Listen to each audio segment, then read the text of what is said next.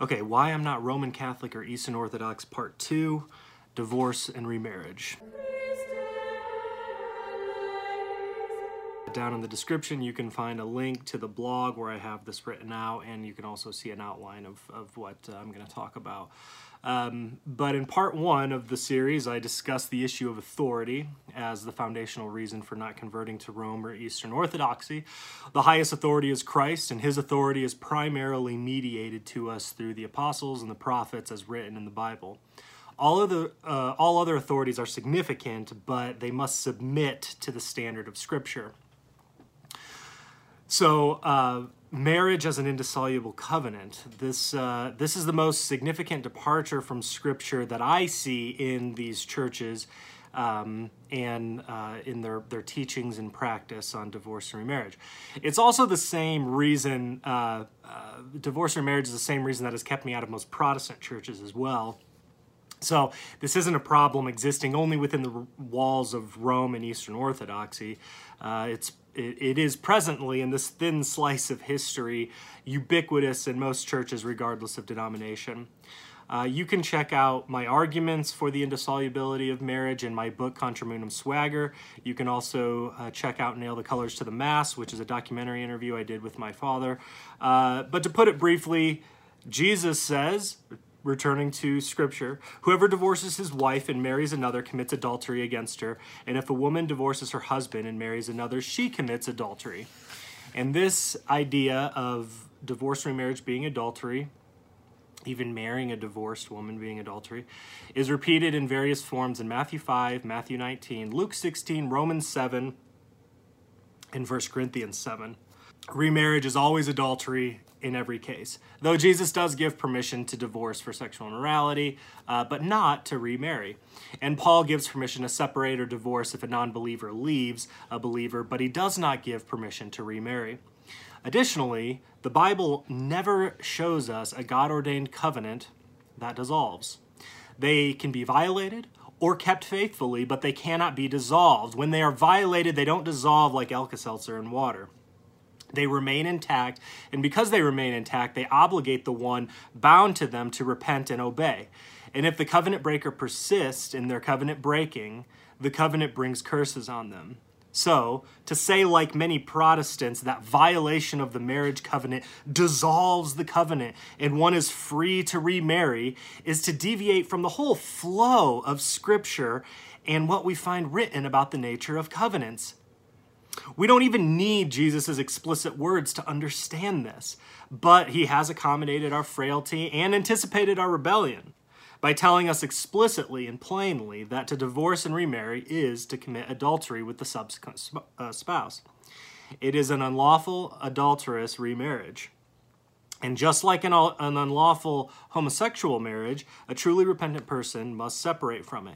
Just like murder, theft, or sorcery, one must repent of these sins and separate from them. For those who practice such things will not inherit the kingdom of God, 1 Corinthians 6:9. This is all quite simple to understand, and it's there plainly for everyone to read in the Gospels and the Epistles, but it is hard to obey because we all know friends and family who are in these situations, and perhaps we're in them ourselves, and we love ourselves and our friends and our family more than Jesus. As my father says, we love the kingdom more than the king. And just like Protestants, the Roman Catholic Church and the Eastern Orthodox churches have found ways to get around these hard but simple teachings. So we'll talk about the Roman sophistry. The Roman Catholic Church gives a lot of lip service to the fact that divorce and remarriage is adultery. You can read in the Catechism of the Roman Catholic Church that those who are civilly divorced and remarried are to be withheld communion and that they must repent by remaining continent. In other words, they have to stop having sex with their unlawful spouse. And you can see section 1650 in its discussion on divorce and remarriage.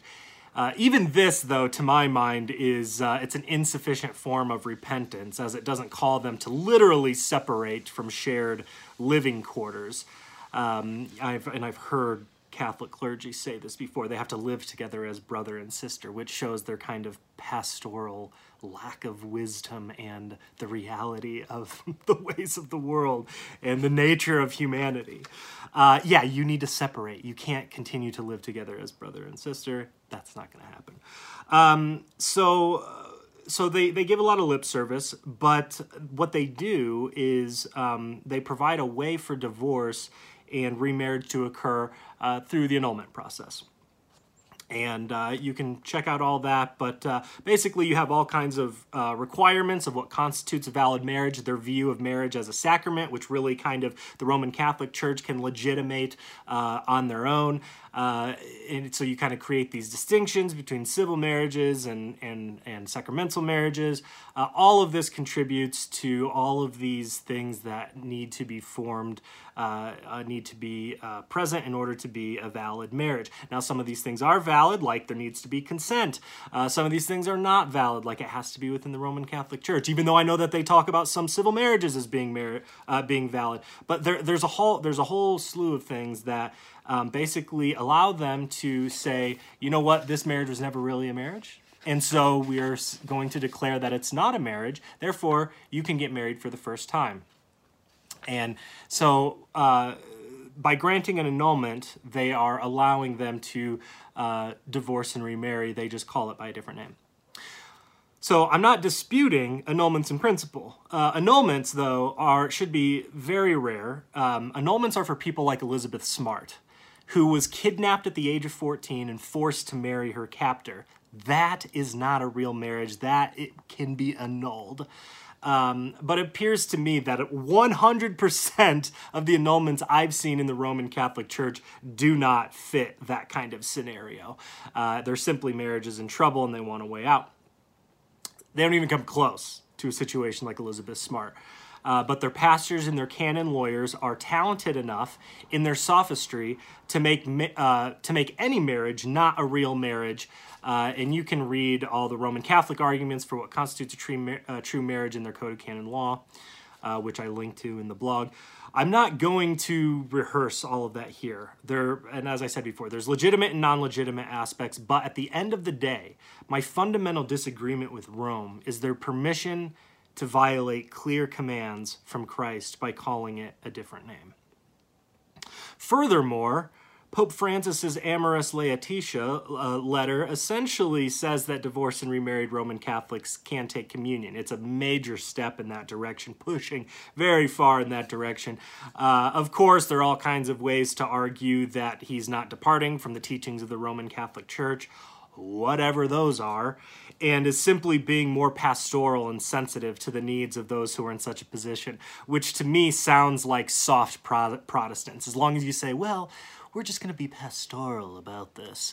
That's code for we're just going to let you deviate from the hard words that Jesus and the apostles said. As long as you're being pastoral and sensitive, you don't have to obey the Bible. And that's what Pope Francis is doing. So even though they have this whole construct which allows people to get divorced and remarried through annulments, Pope Francis is even going further and saying, even if you're divorced and remarried, go ahead and take communion.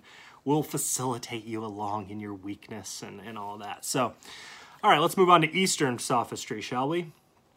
The Eastern churches are a bit more honest in their departure from Christ's teaching.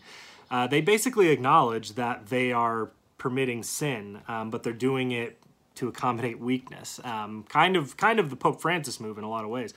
So they basically permit anyone to get divorced and remarried for any reason. They just prescribe a more solemn liturgy for the second and third marriage. It can't be as joyful and celebratory.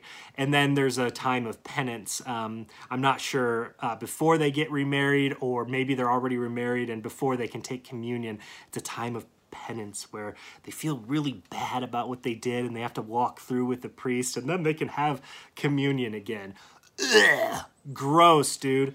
So I've read their arguments from various sources, but there's a good distillation of them in Crisis Magazine from a history professor there. I have that linked in my, I'll link it in the description, and it's also in the blog. I think they're total garbage. They are just garbage arguments, but lots of people find them persuasive. You can judge for yourself. To me, they sound like weak, soft Protestants. So it's weird to me that people convert to Eastern Orthodoxy because they think there's some kind of strength there. It's like, these guys seem weak to me. Weak sauce. For example, and this has been going on for a long time. In the 4th century, Epiphanius, the bishop of Salamis in Cyprus, he wrote this: "But if the man could not be content with one wife who had died, or if there has been a divorce for some reason, fornication, adultery, or something else, doesn't matter, and the man marries a second wife, or the woman a second husband, God's word does not censure them or bar them from the church and life, but tolerates them because of their weakness." The Holy Word and God's holy church show mercy to such a person, particularly if he is devout otherwise. Okay, so he's devout otherwise. Let it slide. You're a homosexual, let it slide. He's not talking about homosexual here, but imagine this applied to anything else. Devout otherwise, and lives by God's law, not by letting him have 2 wives at once while the one is still alive, but by letting him marry a second wife lawfully if the opportunity arises after being parted from the first. And he's actually saying divorce and remarriage is more acceptable than polygamy. I would disagree with that. I think polygamy is actually more acceptable than divorce and remarriage because you're not breaking covenants, you're multiplying covenants. Now, Jesus did away with both of them by returning to the created order, which some of the smartest people I've ever talked to don't understand that Jesus is doing this, but maybe I'm just stupid and I don't understand. Anyway, modern bishops continue to parrot the same garbage that Epiphanius says. So this is a contemporary bishop, Bishop Athenagoras Pekstad of Sinope. He says, despite the fact that the church condemns sin, she also desires to be an aid to those who suffer and for whom she may allow a second marriage. This is certainly the case when the marriage has ceased to be a reality. A possible second marriage is therefore only permitted because of human weakness. As the Apostle Paul says concerning the unmarried and widows, if they cannot control themselves, they should marry. Yeah, that's a great proof text out of context and no attempt to harmonize with the rest of Scripture. Yeah, this works for my purposes. It is permitted as a pastoral concession in the context of economia. So economia is this word they make up where they allow this to happen. And I guess because you have a fancy word, it allows you to accommodate human weakness to violate God's law. So in the context of economia, it's a pastoral concession to the human weakness and the corrupt world in which we live. Wow, so wise. These Eastern patriarchs are so wise. Okay, so let's contrast this with the Western patrimony. You have a contemporary bishop with Epiphanius in the West, Augustine, bishop of Hippo. And he says this. This is a lengthy quote, but and I'll preface. He basically says if you're divorced and remarried, you can't get baptized. You need to separate before you enter the church. He says, "It is the judgment of certain that all men without distinction are to be admitted to the laver of regeneration," the baptismal pool, "which is in Christ Jesus our Lord, even although they shall be unwilling to change an evil and shameful life, rendered notable by sins and scandalous crimes, and shall even declare and make open profession that they will continue therein." So he's saying those who say that they're just going to continue in sin, some say that they should actually be admitted to the baptismal pool. "They seem to have been moved thus to dispute, as concerned at those not being admitted to baptism, who have put away their wives and married others, or of females who have put away their husbands and married others, and have been married to others. Because of these, the Lord Christ, without any doubt, testifies that they are not marriages, but adulteries. When we refuse to admit such persons to baptism, it is not that we are endeavoring before the time to pluck out the tares, but that we are unwilling, like the devil, to sow tares upon the wheat. Neither are we hindering them who are willing to come to Christ, but are by their own very profession convicting them of unwillingness to come to Christ. Nor are we forbidding them to believe in Christ, but are showing them that they are unwilling to believe in Christ, who either deny that to be adultery, which he declares to be adultery, or believe that adulterers can be his members, who he declares through the apostles inherit not the kingdom of God. For it is enough that if all sins are to be refused admission into the sacrament of baptism, among these all is adultery. Wherefore, those which are manifest sins of unchastity are in every way to be restrained from baptism, unless they be amended, unless they be amended by a change of will and by repentance. But these men, where the man enters to receive baptism an adulterer, and goes forth, being baptized an adulterer, it is a wonder to me in what sense they think it said unto him, Behold, thou art made whole. So in the West, we see that there's a harder line being taken than in the East very early on. Jerome makes a similar point in his letter to Amandus, letter number 55. He said this woman, she actually divorces her husband because he's a homosexual, marries somebody else, wants to come to the church, and he's like, you got to separate from this marriage because it's adultery. And also, by the way, you can't go back to your first husband because the law of Moses prohibits that. Deuteronomy 24 says it's an abomination. So you gotta be single, but you can come back in if you repent and remain single. So there's prescriptions for repentance through separation. And you can find similar statements from the early fathers going all the way back to the 1st century in the Shepherd of Hermas, Justin Martyr, Clement of Alexandria, and the Council of Arles. One of those it's one of those instances where the East can't say that they've just had the same teachings forever. It's like, well, there's clearly a difference in the early fathers on divorce and remarriage.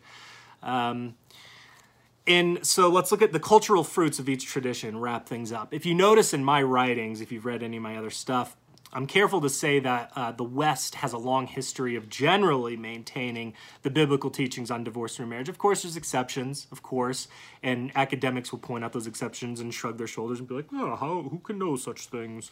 That's the stock and trade of academics. But the West has generally maintained biblical teachings on divorce and remarriage. Those who oppose traditional Western teachings, like Instone Brewer, also acknowledge that there's a general consensus in the West on this. But in the East, they departed pretty early on, and from what I can tell, and from critics of the Eastern position, this basically began because the church in the East was in good standing with the empire, and they wanted to harmonize its teachings with the empire's civil laws, which were more relaxed on divorce and remarriage. Whereas in the West, the church was fine with being more at odds with the civil laws. The East has been preaching cheap grace for a long time, at least when it comes to divorce and remarriage. And I think it's their disobedience on this issue primarily which has caused them to be so ravaged by Islam and other things like communism. I mean, seriously, consider some of their principal patriarchs. The Patriarch of Constantinople lost his country to Muslims, which is now Istanbul, Turkey. His church wasn't strong enough to resist Muslim invasion and occupation. Consider the Patriarch of Moscow. His church wasn't strong enough to resist communism and its militant atheism. Many Orthodox countries are second world nations emerging out of the former Soviet Union. And if they aren't that, then they are usually dominated by Islam, like in Turkey, Syria, and Egypt. These countries are not as wealthy, they're not as strong, and they're not as free as Protestant nations. And I think that this is directly related to their wildly deficient and unfaithful theology. If you have a garbage theology, you're going to have a garbage country. I think we can say the same thing for Protestant nations who are rapidly declining into further political and social chaos. We are becoming a garbage country as well. And it's because of our unfaithfulness, our bad theology. However, we have been wildly successful and incredibly blessed for a very long time, and I think it's because we've held the standard on divorce and remarriage, with other things, of course, but divorce and remarriage factors in heavily into the fundamental building blocks of society that is the family. And then it also is, once you start deviating from that, you're breaking covenant with God. But our adoption of divorce and remarriage has really kind of been relatively new in practice. In America, at least, we see a spike in divorce and remarriage with the so-called Greatest Generation, the guys who came back from World War II. However, we do see permission in writing for divorce and remarriage in confessional statements like the Westminster Confession of Faith as early as 1648, and in the writings of men like Erasmus, Luther, and Calvin, who all permitted divorce and remarriage for various limited reasons. While men like Martin Bucer and John Milton permitted it for basically any reasons, just kind of flaming liberals on this issue. But we had large Protestant bodies like the Church of England, which didn't officially break with the traditional position until 2002. In 1648, the English Parliament rightly rejected the section on divorce and remarriage in the Westminster Confession, which permitted remarriage in the case of adultery and desertion, which they include actually the language they can remarry as if the offending party were dead. So I guess we're running our lives by hypotheticals now. And you can even find Episcopal churches in New York City as late as 1904, so American Anglicans, not permitting any divorced person to get remarried. And you can find that in the New York Times archives. And I'll have it linked in the description or in the blog. So Protestant nations have had the seed of this corrupt doctrine from the beginning, but it appears to me that in America, at least, we didn't really start practicing divorce and remarriage on a grand scale until the 1950s. And I also think that it is worth noting as Protestant nations have become more unfaithful, we've seen a rise of converts to Eastern Orthodoxy and Roman Catholicism. I believe these events correspond to each other. There's a greater concern for the externals of worship, and being viewed as intellectually sophisticated rather than a concern for internal holiness and true truth, rather than beautiful truth. Wouldn't it be beautiful if this was true? And if you convert to Eastern Orthodoxy, you don't have to follow Jesus' commands on divorce or marriage. You don't have to pretend to follow them like Rome does. You just say, we're weak. So I guess fast for a little bit and then you're good. So that's another incentive for those not resisting our civilizational swirl down the drain. You don't have to pick up that cross. Both the Roman and Eastern churches fall very short of biblical orthodoxy regarding divorce and remarriage. Protestants have largely abandoned biblical orthodoxy in this area as well. It's the number one reason after authority that I cannot convert to Rome or Eastern Orthodoxy, and why I am not part of a Protestant denomination either. However, I happily carry the standard of our Western patrimony on this issue, even though the whole world seems to have given up on it. Truth will win out eventually, and we will look back on this time in horror at how blind and deceived we were on something so simple.